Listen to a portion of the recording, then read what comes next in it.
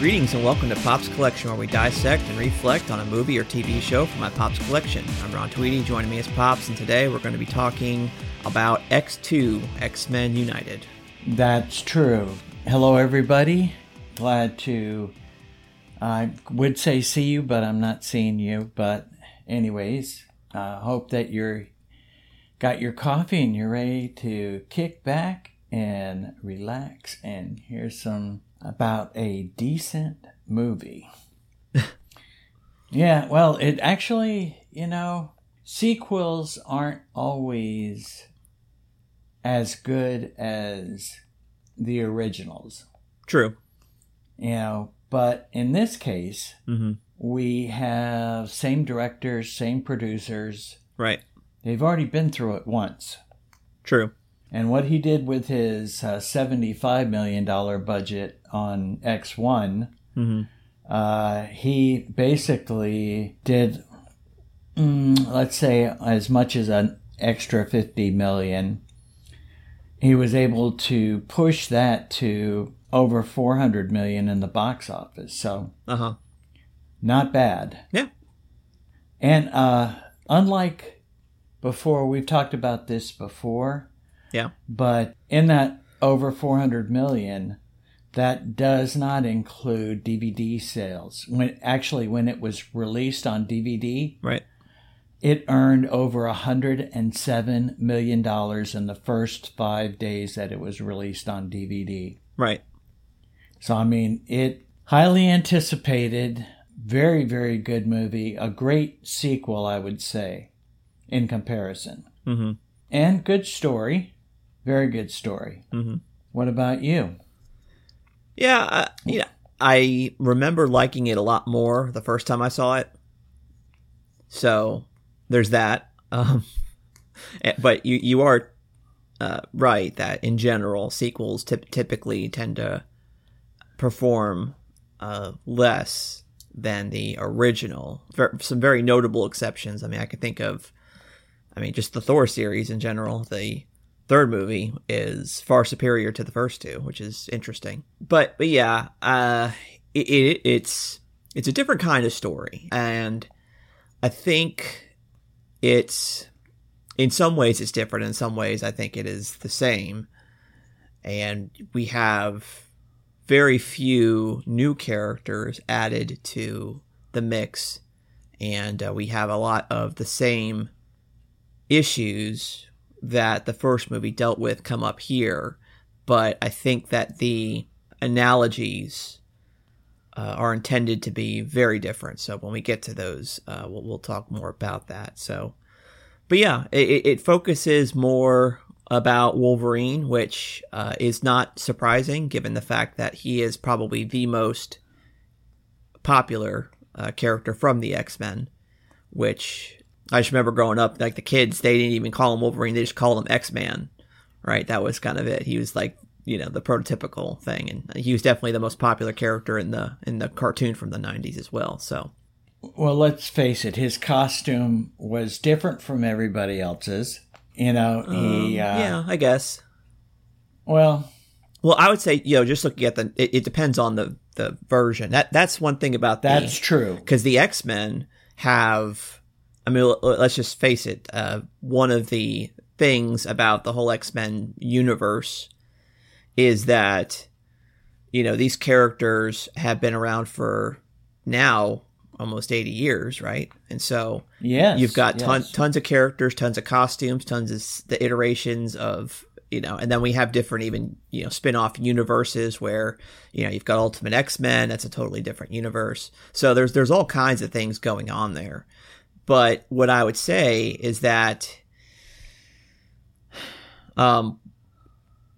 everybody likes Wolverine. I do think that's they wanted to play up to that, and I don't begrudge them for saying that. In fact, as we'll eventually get to, I think at some point, it gave him 3 spin-off movies of his own, right? So there's that.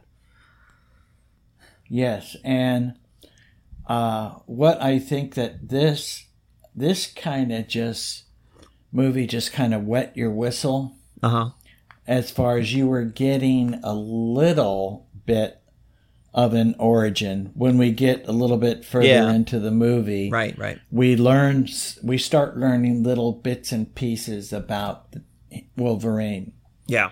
And about who Logan really was. Right. And, but suffice it to say, we really don't get the whole story until you watch X-Men Origins Wolverine. Right. And to the filmmaker's credits, that is actually very similar to the comic. He was this character that was shrouded in mystery for when he actually came over to the X-Men. So it might be helpful for us to talk a little bit about that. So we did mention it, I think, in passing last week, that Wolverine started out actually as a character in the Incredible Hulk book, as a Canadian special agent. And then really where he hit his stride was they had this special book called Giant Size X-Men. And that was in 1975, I think, somewhere in the 70s. And basically the idea is that, we've had this X-Men book that was kind of languishing a little bit, obviously created by Lee and Kirby. But, the stories got kind of stale. They want to introduce new characters. And so basically this Giant Size X-Men book was, they wanted to introduce not only new X-Men, but also mutants from all over the world. Right, and it was a different writer and different artist. Right, exactly. And, that was kind of the springboard that Chris Claremont used to, start his run, because it happened just before Chris Claremont took over the book. So Yes, just before. Exactly. So, you had the new characters introduced in that was like, you had obviously Wolverine, you had Storm, Nightcrawler, and Colossus. Those were kind of like the new characters. And then obviously they're from obviously Canada for Wolverine, Nightcrawler, Germany, Colossus, Russia, and Storm is in North Africa. So, right, Aurora. Yeah, right, exactly. So we've actually already seen, with the exception of Colossus, we've seen all these characters in the first movie. So, well, there are a few. Yeah, half of them. We've seen half of them in the first movie. So yes, because there are. Actually, even though we get some of the characters, very a limited view of some of the characters, the younger characters especially. Yeah. And then the Rogue and the teenagers, we get a little bit more of them in this particular version, X2. Yes, that's right. So and we get some new villains too. We do. One main new villain, and then kind of his henchwoman, I guess you could say. Yeah, and this one is interesting.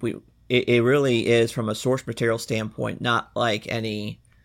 They're borrowing these characters, but the way that they interact in the comic is very different than what they've done in the movie. Like William Stryker, we're going to talk a lot about.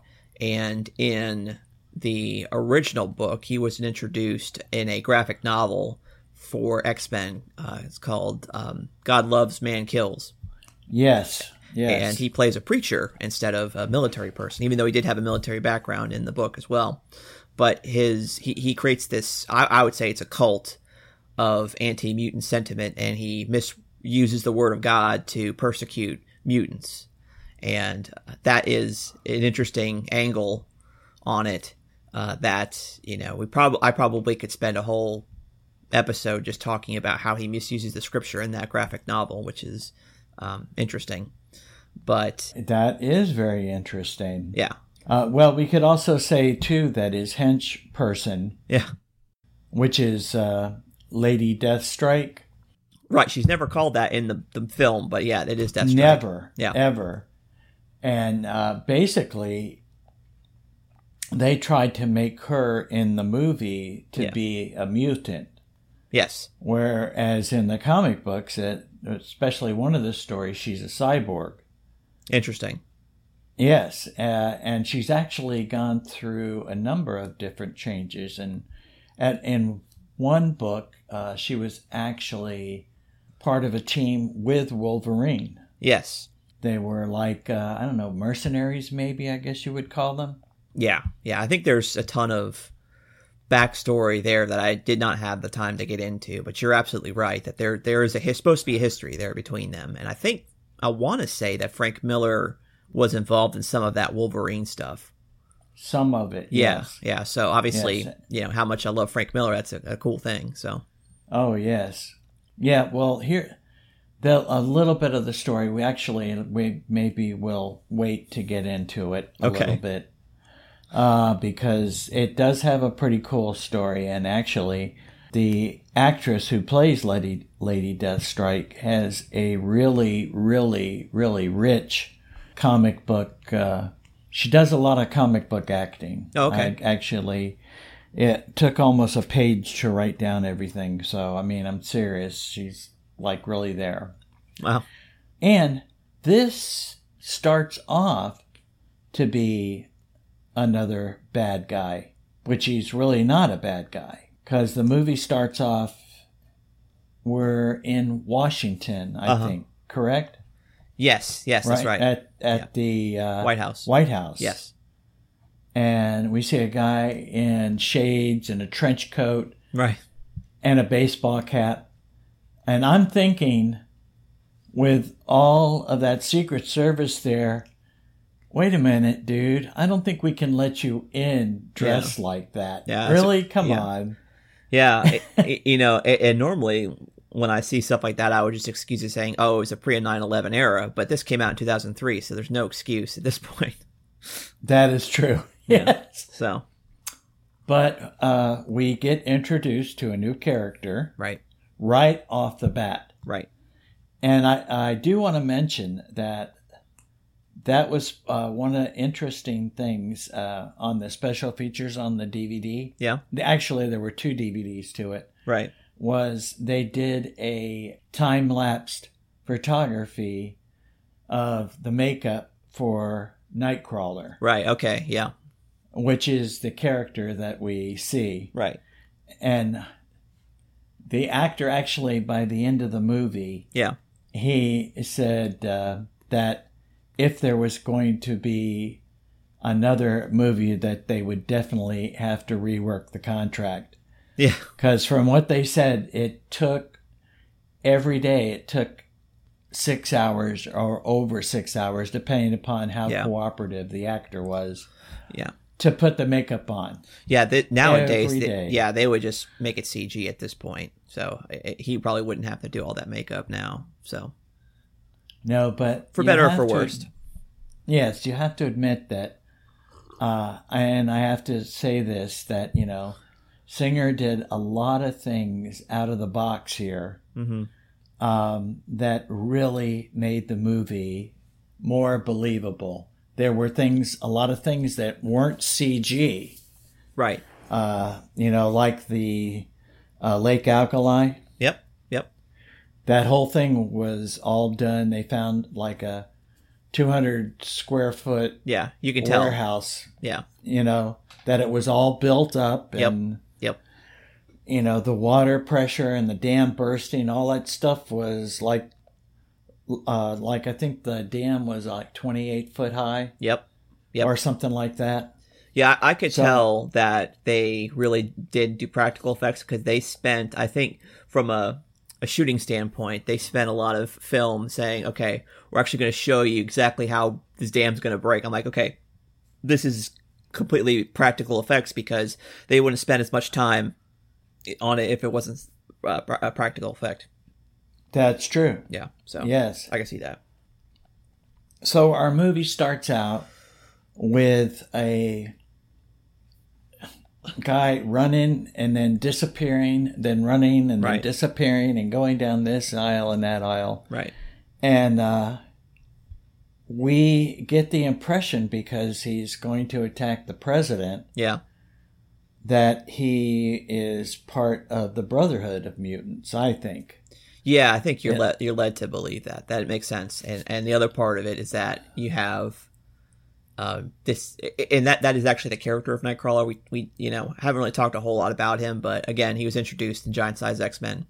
And, the idea behind Nightcrawler is that he's this demonic looking character, and so you have these assumptions about him. Oh yeah, he's got to be a bad guy, but in the reality, we find out he's actually he's like the opposite. He's not even just like a neutral character. He's actually someone who is a man of faith and trying to pursue holiness, and it's fascinating. And I'm glad that they did bring that out of the character. Yeah, I was surprised. Like, I don't think they would do that in an MCU movie. They haven't yet. And they, we've had 23 of them, so that's true. So, but he was, and he, all of the marks on his face and his body had to deal with sin, right? And he was all about professing that, right. And I thought it was wonderful. And what we found out eventually, that he was there and attacking the president because he was brainwashed. Exactly, yeah. So we know that he wasn't we learned that he wasn't a bad guy. Exactly. But he actually gets shot as he's getting ready to what looks like stab the president. Yes. With a knife. And right. There's like a little red tag on the knife. When he gets shot, he drops the knife. Yeah, it says mutant freedom now. Disappears. Yes. Yeah. So we jump from there to a museum. Right.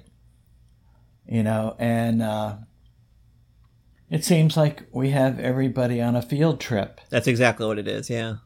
And this is where we first, now we see Jean Grey, and they're starting to develop a little story with her because she's struggling with her powers now. Yeah. So that is something that we did not see at all in the first film. That basically Jean Grey was, her character primarily was just to be one of the corners of the love triangle between Cyclops and Wolverine, right? That was kind of the main thing about her in the first film. Yes. And we do get a little bit of exploration on that in this film too. Yes. But yeah, and that's, very standard fare for what happens in the comics. It's also very consistent, and in the cartoon for that matter. So yes. So we have some interaction there with the teenagers. Right. And then we get to see, basically it's Rogue, Iceman, and Pyro. Right. We do get to see a little bit of Jubilee in there. Okay. A little bit, but not much. Right. Actually, I think it was in a deleted scene that Jubilee was there. I'm sorry. Yeah, I didn't see it, so I only watched the theatrical cut. Well, because I told you how your mom dealt with the first one, I watched it during the day, and I actually sat through the complete features on the first disc and the whole second disc of features. So wow. An extra 5 or 6 hours of different things. So I learned a lot of interesting things, a plethora of useless knowledge that'll be stuck in my mind forever. But to that point, we had an opportunity, Pyro, to kind of step out of the box, and we kind of got to see a little bit of his nature. Yeah. And he allowed himself he was being pushed by some kids, and instead of him, turning the other cheek, he caused the little kid to go on the teenager to go on fire, and then Iceman had to put out the fire, and then everybody was frozen. Right. And it was a teaching moment for Dr. Xavier. Right. We went from there to back to school. Yes. And if I'm not mistaken, Xavier believes that the attack was caused somehow by Magneto. Right, yeah. Or Mystique. Exactly. So, yeah, he and Cyclops are going to go visit to confirm those suspicions, and Logan is just returning from Alkali Lake, where he couldn't find any answers. That was the end of the first movie. They gave him a lead. He follows the lead, and he just sees nothing but an empty, destroyed facility. So he comes back, and Xavier's like, hey, I'm going to take, me and Scott are going to go visit Magneto. We're going to send Storm and Jean to pick up the would-be assassin, and you get to watch over the kids. Right. You're going to babysit. Right. And what we from that point, we get a flash to the Oval Office. Yes. And what we have is this is where we meet Stryker. Right. And we also have Senator Kelly there, too. Yes. Although not really Senator Kelly. Right. Senator Kelly in quotation marks. Right, yes. Mystique is there. Right. She's trying to find out where Magneto is. Yes. And Stryker we really get to see his, prejudice, I guess you could say it. Sure. He has a really devout hate for mutants. Yeah. And we don't know why at this time, but right. He convinces the president that Xavier's school is more than what it seems to be. He's got a photo of the jet underneath. He's told he can go investigate. Right. But to be careful because they don't want no dead mutant kids on the 6 o'clock news or something. Yes. But we now see Kelly and Stryker in one of the hallways, and Kelly's trying to find out where Magneto is. Yep.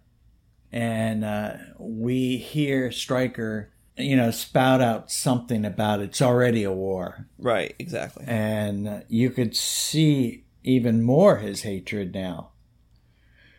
So he thought that, originally it was like, well, Kelly, I thought you were on my side kind of thing. Yeah. Whereas he sees him changing. But so now things are falling into place. We've got Scott and X going to see Magneto. Yep. Stryker going to set up a sting or whatever you want to call it, where he's going to raid the school. Right. We've got Jean and Storm going in the X-Jet to look for the culprit, or at this time, because they really don't know who it is. Right. We just got a bunch of different things going on. Logan looking for a beer, no beer. Right. And he actually sees some different of the kids. He's watching the kids. He can't sleep. Right. One of the kids doesn't sleep. He blinks his eyes to change the channel on the TV. And things start going down real fast. Yeah. I think here. Yeah. So parts of it is, so like you said, Stryker's goons show up to assault the place, right? And so the school, yes. Yeah, exactly. The school, they show up. The older kids kind of help the younger kids get away. Some of them are captured, and right, we do get to meet Colossus. Right, exactly. He's kind of the one to help the little kids escape. And the ones that aren't, then you had this other group, which is Logan, Bobby, Iceman, John, Pyro, and Rogue. They escape a different way. And right, and they're trying to help too, because Logan has one of the little boy that blinked his eyes or whatever. He got he gave him to Colossus after he rescued him. He was tranked. Yeah. Which is interesting because he said he doesn't sleep, and so his eyes were open, but he was, incapacitated. So it was right. He was knocked out. Yeah. What we did get to see, though, or what Bobby got to see, was Wolverine at his most vicious. Yeah. Well, I wouldn't say most vicious, but pretty vicious. That's right. Yeah, I think he's pretty. Our subdued. Listeners will have to get to the movie Logan to see. Oh my gosh, most vicious. Yeah. We should. Yeah. We'll save that for another time. So yeah, he also comes face to face with Stryker. Logan does, and Stryker kind of reveals that he knows more about Logan's past, and so Logan wanted to get more information from him, but Rogue and the rest of the teenagers said, "Hey, we need you actually because we don't know what we're doing." Iceman puts an ice wall between them. Yeah, so they escape using Scott's car, and they get away. The other guys get away, and then we find out what the real intention was for Stryker being there is because he wanted to get parts from Cerebro because, as we found out in a previous scene that we didn't really go through, Mystique finds out plans for this other facility and this thing called Cerebro 2. And so, Oh, that's true. Yes. And we also, at the same time this is going on, we learn Charles visits Magneto in his glass prison. Right. And we find out that Magneto was also being brainwashed in order to get information about the school. Exactly. And he learns that Magneto had to give it all up, and now we have Lady Deathstrike and the other guards at the prison that are going to take Xavier and Cyclops. Yes, exactly. Yep. So they're incapacitated. They're being taken there. Right. Stryker is at the mansion to get parts for Cerebro. Yep. Because we had learned that they were going to have a second Cerebro. Yes. Somewhere. Yep. And then you have Jean and Storm end up in Boston tracking down Nightcrawler. They find him in an old church.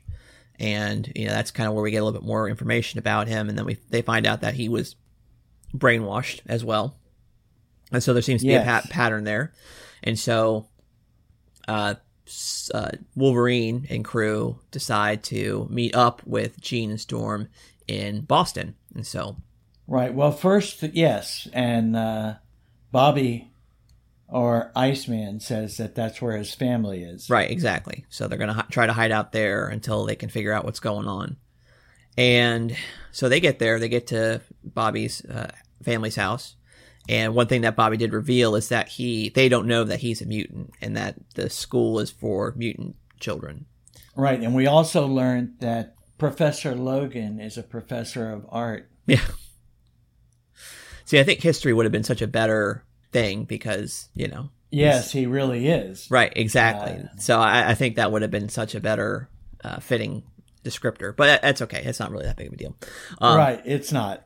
But this scene where parents get home, they find out the truth. This is the part that I wanted to talk about because, we talked about... I thought you would. Yeah, of course. Because they...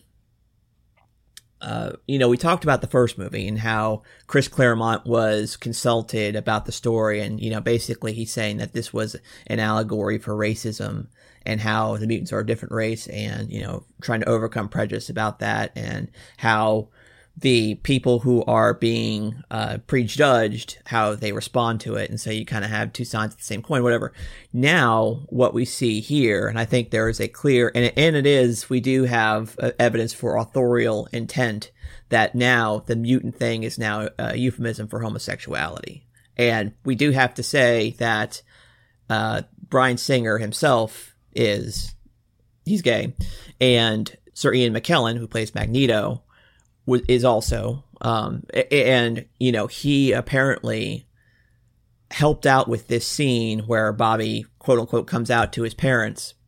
And you can tell that it is very, very intentional. The parents' reaction, the things that the parents say, like, this is really a total euphemism here. Oh, yes, definitely. And to me, it's like, I really feel like the responses are like this, like, straw man. Like, nobody really would be like, I don't know. To me, it just seemed like it was very stilted and one-sided and really, it was propagandist, if I could say that. I think it was. Well, the thing is that if you have a certain point of view and you are going to want to sometimes, if your point of view is not necessarily I want to make sure I put this the correct way. If it's not the majority point of view, yeah, and it may have a derogatory point to it, sometimes there's an attempt to justify that view. Yeah. I mean, have you ever tried not being a mutant? Right, exactly. That's my point. And that's the other thing that really bothers me is that I think we need to be very careful about to make this distinction, right? Because the difference is nature versus, or maybe not nature is not the right word, but like characteristic versus behavior, right? That is the key difference the distinction that's not being made there. That exactly. Like to say that homosexuals are oppressed in the same way as blacks were oppressed is offensive, because like that is something totally different. Like not even close. Right. And the fact is that the Bible does tell us that it's the behavior and it's not a, characteristic that is the condemnable offense, right? I mean, we do want to say that those desires are disordered, right? They're not lining up with God's created order, but that's correct. At the same time, the thing is, and we should, definitely say that Paul in his letter to the Corinthians, chapter 6, it says that such were some of you, but you've been washed, sanctified, justified in the name of Jesus. And so, just because you have an inclination or you behaved a certain way doesn't mean that there's no hope for you, right? That's what the gospel is. It goes in, it transforms you. The work of Christ, transforms you into a new creation. And so that's exactly. Yeah. There is always hope, and there's, that's the thing where I think a lot of people, they struggle with the fact that we're all sinners. Right. Well, we're all under condemnation. Mm-hmm. We're only saved by the grace of God. It's His gift. It's not anything that we can purchase, right, or anything that we can work towards. Right. It's given to us freely. Yes. And a lot of people struggle with that, or they struggle even coming to that point because, if you only knew what I did, right, you wouldn't even talk to me. Well, no, that's not true. Right, exactly. Jesus will put His loving arms around you. He loves you, and it's only through His power, right, can we be successful against our struggles. Right. And the other part of it is that we might have, we all have a sin nature, it just manifests itself differently, right? And yes, the thing is, like, you don't have to be defined by your sinful nature. That's not who you are, especially in Christ. Like, you are a new creation. You don't have to be defined by that anymore. And, you take on that identity of who you are in Christ, and then He will transform you. It's not an overnight process. I mean, sometimes it can be drastically overnight and you're just a new person, but for most of us, it's a ongoing process. It's a fancy word. We use a fancy word called sanctification for that, right? And yes. So the point is that I think this is an undue analogy, because we talked about it's a behavior thing and not necessarily an identity thing. And right. And then we get a different perspective of that when the police show up. Yeah, that's for sure. Yeah, and the thing is, like, I think that there actually is a way to tell that story correctly, but I'm thinking that I need to save that for something else, because it's kind of outside the scope of what we're talking about here.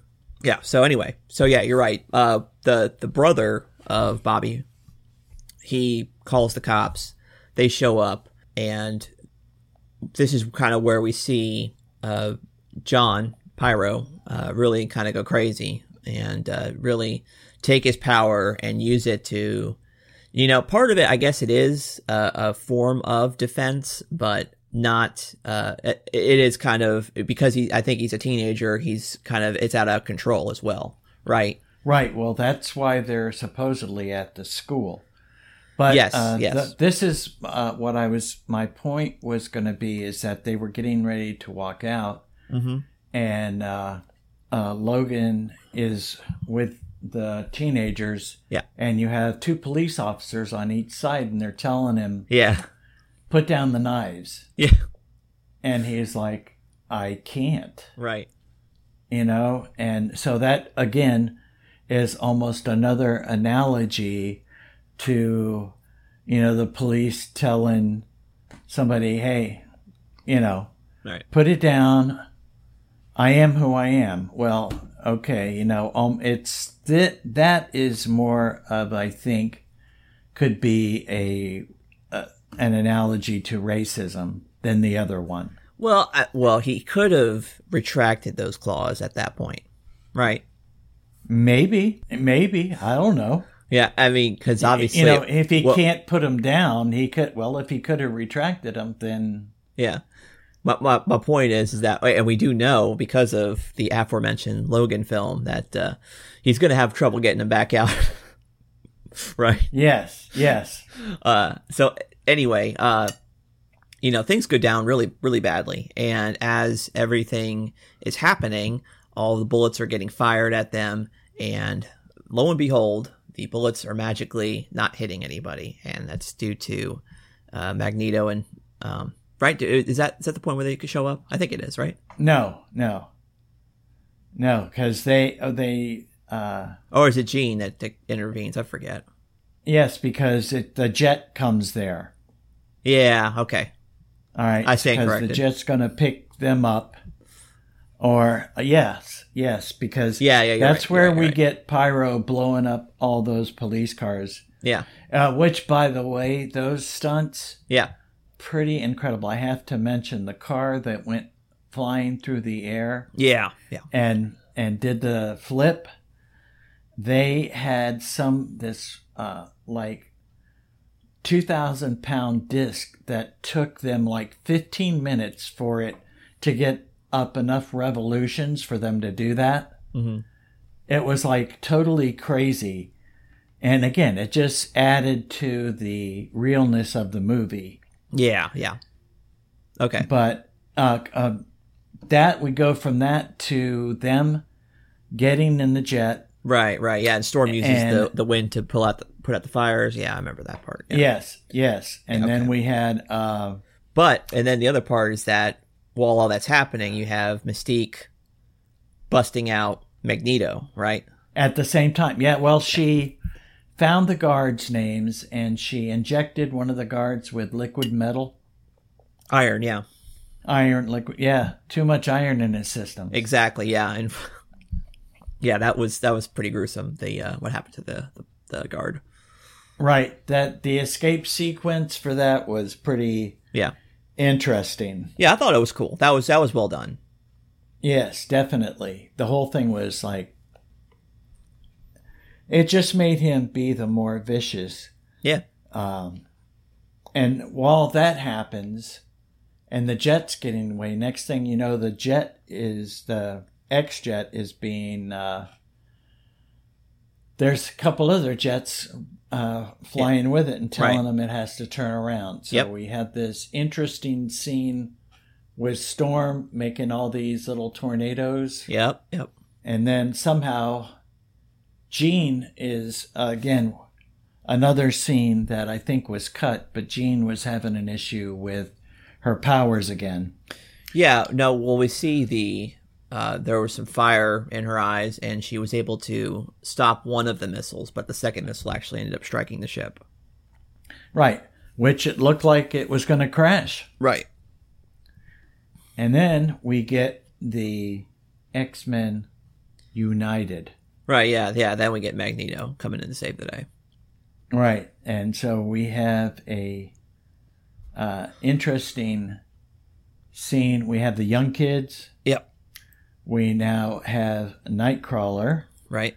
With them, Nightcrawler and Mystique. Right. And an interesting thing I found out, there was this little, there's this little part where Magneto is talking with Nightcrawler. Yeah. And I guess there's some stories or some people that want to say that Mystique is his mother. Have you heard that? Not with Nightcrawler, no. Isn't that interesting? It was one of the special features things they talked about. Yeah, I'm sure there was a storyline where that's the case. I know in the animated series that Mystique's actually kind of like the adopted mother of Rogue, which is interesting. Mm-hmm. So, anyway. So anyways, now we get all them people together. Right. Yeah, basically everybody else is together except with the exception of Scott and the professor. They've been taken hostage in Stryker's thing, his little hideout. They figure out where it is. It's basically the same place Logan was, except that it's underground. Right. So they decide that, hey, they need to go in there. They need to stop Stryker. They need to rescue the professor. And so they decide to... Logan has said that he's going to go in alone because he knows that Stryker won't hurt him because they want to get him back. So I guess they could do some more experimentation on him. And so then we have quote-unquote Wolverine infiltrating instead of Wolverine, right? Yes, because they need to get to some computers. Right. And even if Wolverine had his claws, he really wouldn't know how to deal with a computer. Yeah, I guess that might be it. But yeah, so Mystique goes in as Wolverine. She gets found out pretty quick and then successful, lets everybody else in. And then we go into like 3 different tasks for this mission. You've got Storm and Nightcrawler going to go rescue the children. Jean's going to go after Xavier and Scott and try to rescue them. And then Logan's going to go after Stryker. And then Raven and Eric are going to go after Cerebro. So that's kind of like the main areas that everybody's going to split up and try to get done. And I think we should mention that this has been Stryker's plan all along. Yes. Stryker has a son. Yes. Who's a mutant. Yes. And he has manipulated Xavier the whole time in his mind. Right. He is like a way more powerful mutant. And we hear this story from Stryker and why he is so anti-mutant. Yes. And his whole idea is that he wants Charles to locate all the mutants. Right. And he's going to have his son make it so that they kill all the mutants. Yeah, exactly. And that actually is what happens in the graphic novel, God Loves, Man Kills, is that he captures Professor X and he has them use Cerebro to target all of the mutants to try to kill them with this, psionic energy. And so that's also very accurate. That plot point's very accurate to the book. Right, and that's why he was holding the kid mutants. Right, exactly. And in the book, Stryker did have a son who was a mutant, but he wasn't like alive. Like he was so horrified that his son was a mutant when he was born, he actually ended up getting into a car accident and killing his son there and his wife. So it's pretty tragic in the book. It's much more disturbing. But we find out that the son was also a former student of Xavier. And he blames Charles for, in this version, he feels that Charles should have cured his son of being a mutant. Right. And he blames Charles. Yeah. Also, we hear this story about the son manipulating them and his wife taking a power drill to her temple to get him out of her head. Right. And to me, I think that this actually does bring up I was going to say character flaw, but I think it's something a little bit more sinister than that with Xavier. Because we have now 2 instances. The first instance is Bobby both him not being honest with his parents about who he really was, and the school being complicit in that. So Xavier's purposefully deceiving the parents, thinking that this is some sort of fancy boarding school and that's it. And then the other part of it is, I guess he wasn't upfront with Stryker about what he was intending to do with his son. I'm sure that Xavier never had the intention to quote-unquote curing any type of mutant illness, but if he wasn't upfront with Stryker about that, then I don't think Stryker would have let his son go to him at all, So, well, I think that Stryker's expectations were different from Xavier's. I think Xavier's expectations Right. were But my point is for him to hone his powers. Yeah, but my point is that if you're not upfront about that with the parent, that's wrong. That's my point. Like, I don't think if Stryker knew, hey, this is not a place to cure mutants, he wouldn't have sent him there. You're probably right, but where would he have put him? I don't know. We don't know how that story would have gone. Would he have killed him himself? Who knows? We don't know. But so to me, I think that's something that I did not like about Xavier. Like, I think that, and I don't think the comic does this. I think it does portray him a little bit more as being honest. Because that's the thing. It's like, you got to be upfront about those things, especially if, you're a parent and you want to put your child in some sort of educational environment. If you don't know exactly what's going on there, that's really messed up. Yeah, it's not good. So, anyway. Well, I would agree with that situation. It just goes to prove that he's human like the rest of us, and he makes mistakes. That's not a mistake. That's intentional. Well, it's one of those things that he could have done it with good intentions, but good intentions honesty is the best policy, right? Exactly. But in this case, and we don't know that maybe Bobby did not want his parents to know. That's not, I don't think that's relevant at all.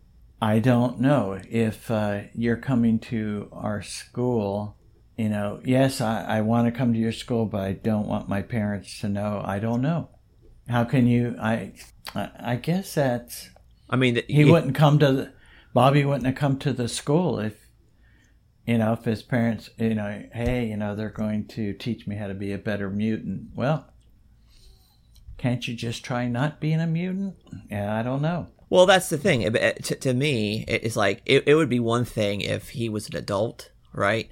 But because he's still a child, he's still a minor, he's still in the care of his parents, they deserve to know. That's true. So that's just my point. Anyway, so... Well, we're getting into part of the canon, or actually one of the canons, about how that the X gene, it affects teenagers, and you don't know if you're going to have the X gene until you become a teenager. Right.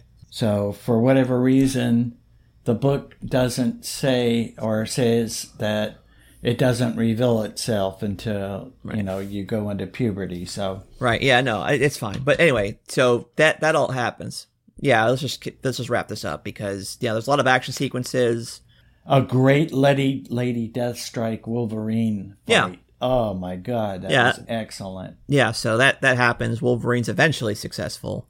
They rescue the kids, they get out, and, as Jean rescues Scott and the professor, they're mind controlled, and so Scott, helps blow up the dam unintentionally, and things start leaking or whatever. They get out.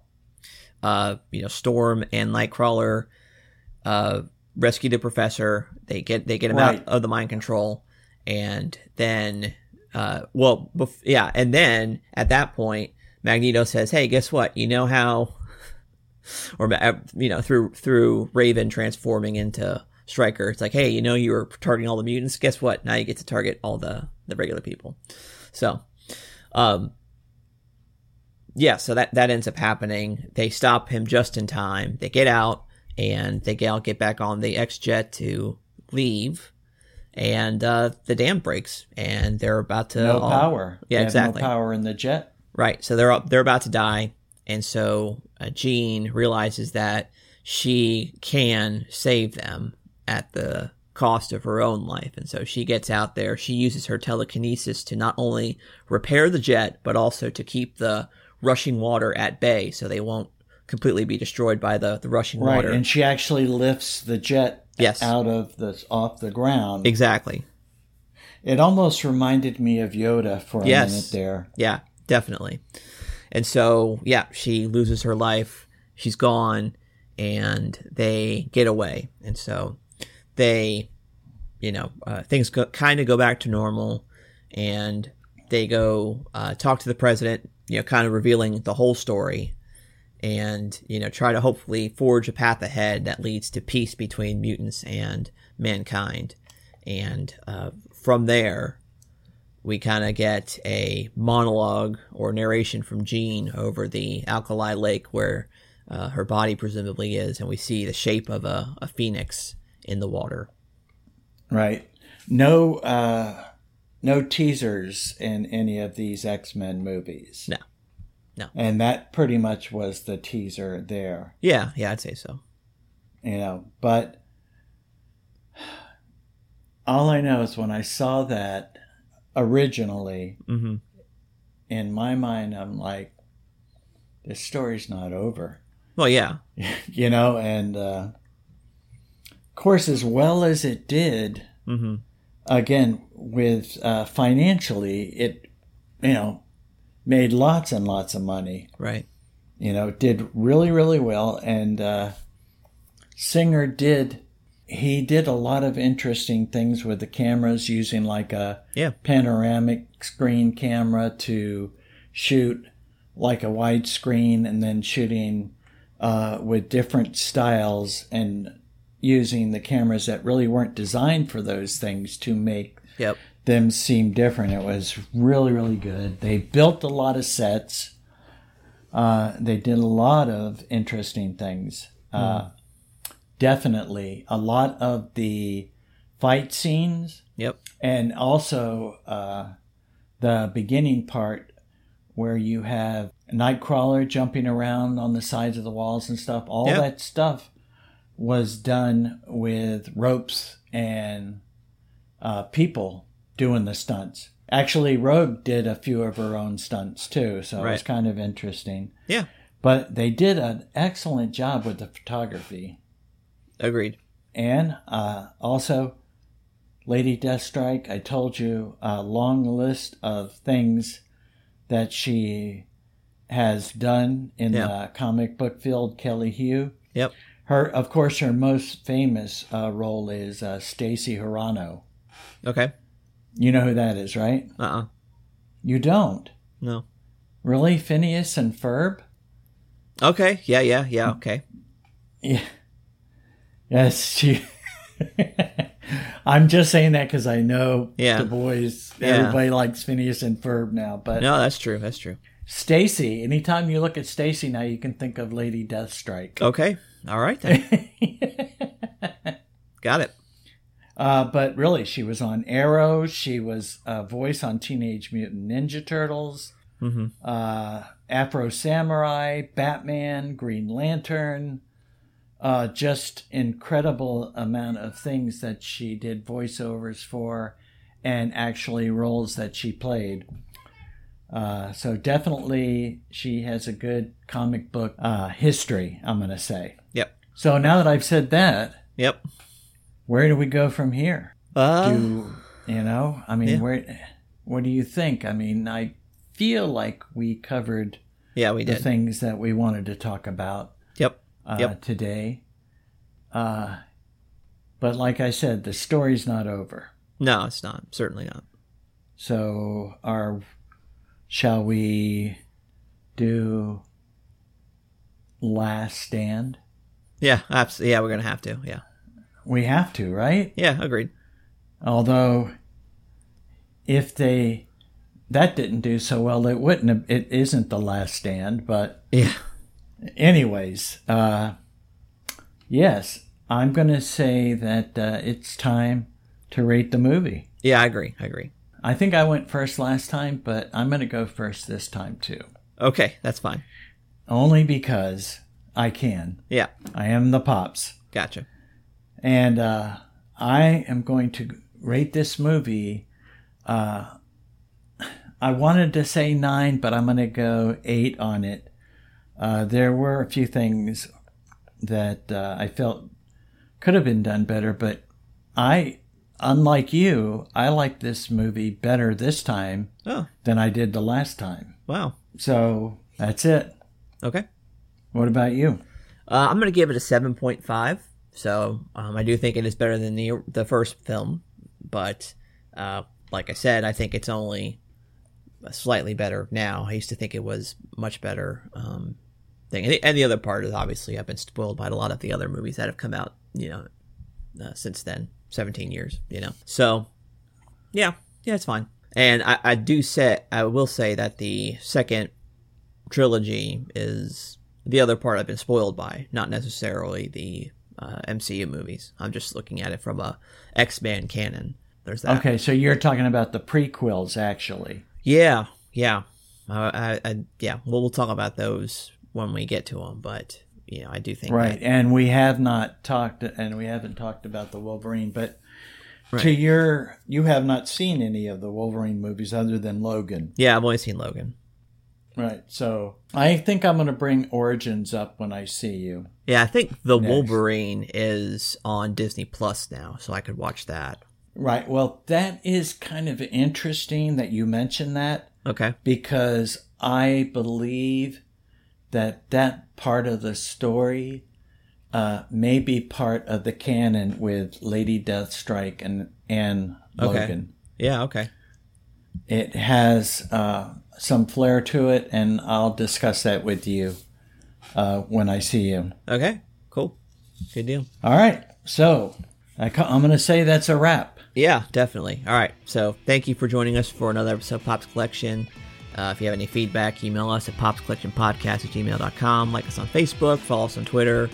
And next week we will talk about X3, The Last Stand. Goodbye and God bless. Goodbye, God bless, and tell your friends.